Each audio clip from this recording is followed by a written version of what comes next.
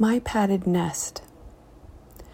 When all hell has broken loose, there is a lot of work to do getting it tied back down.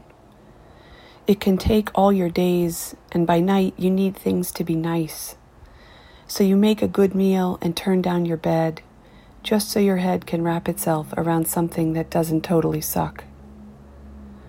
One time, I worked so hard starting something, I woke up crying in my oatmeal, so struck I was by the hardness of everything.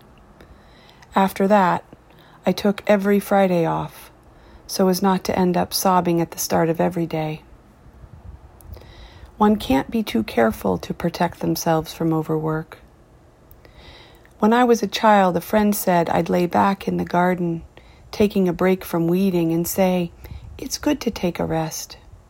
So this wise idea has been with me a long time. But now, as I find myself cushioned in cautiousness not to overwork, and I find my body doing its own bang-up job of keeping my bones well covered, and now as the mayhem of the cyclone that went through my heart as a kid is finally dying down to an easy breeze, I find myself saying maybe it's safe to leave my padded nest more often.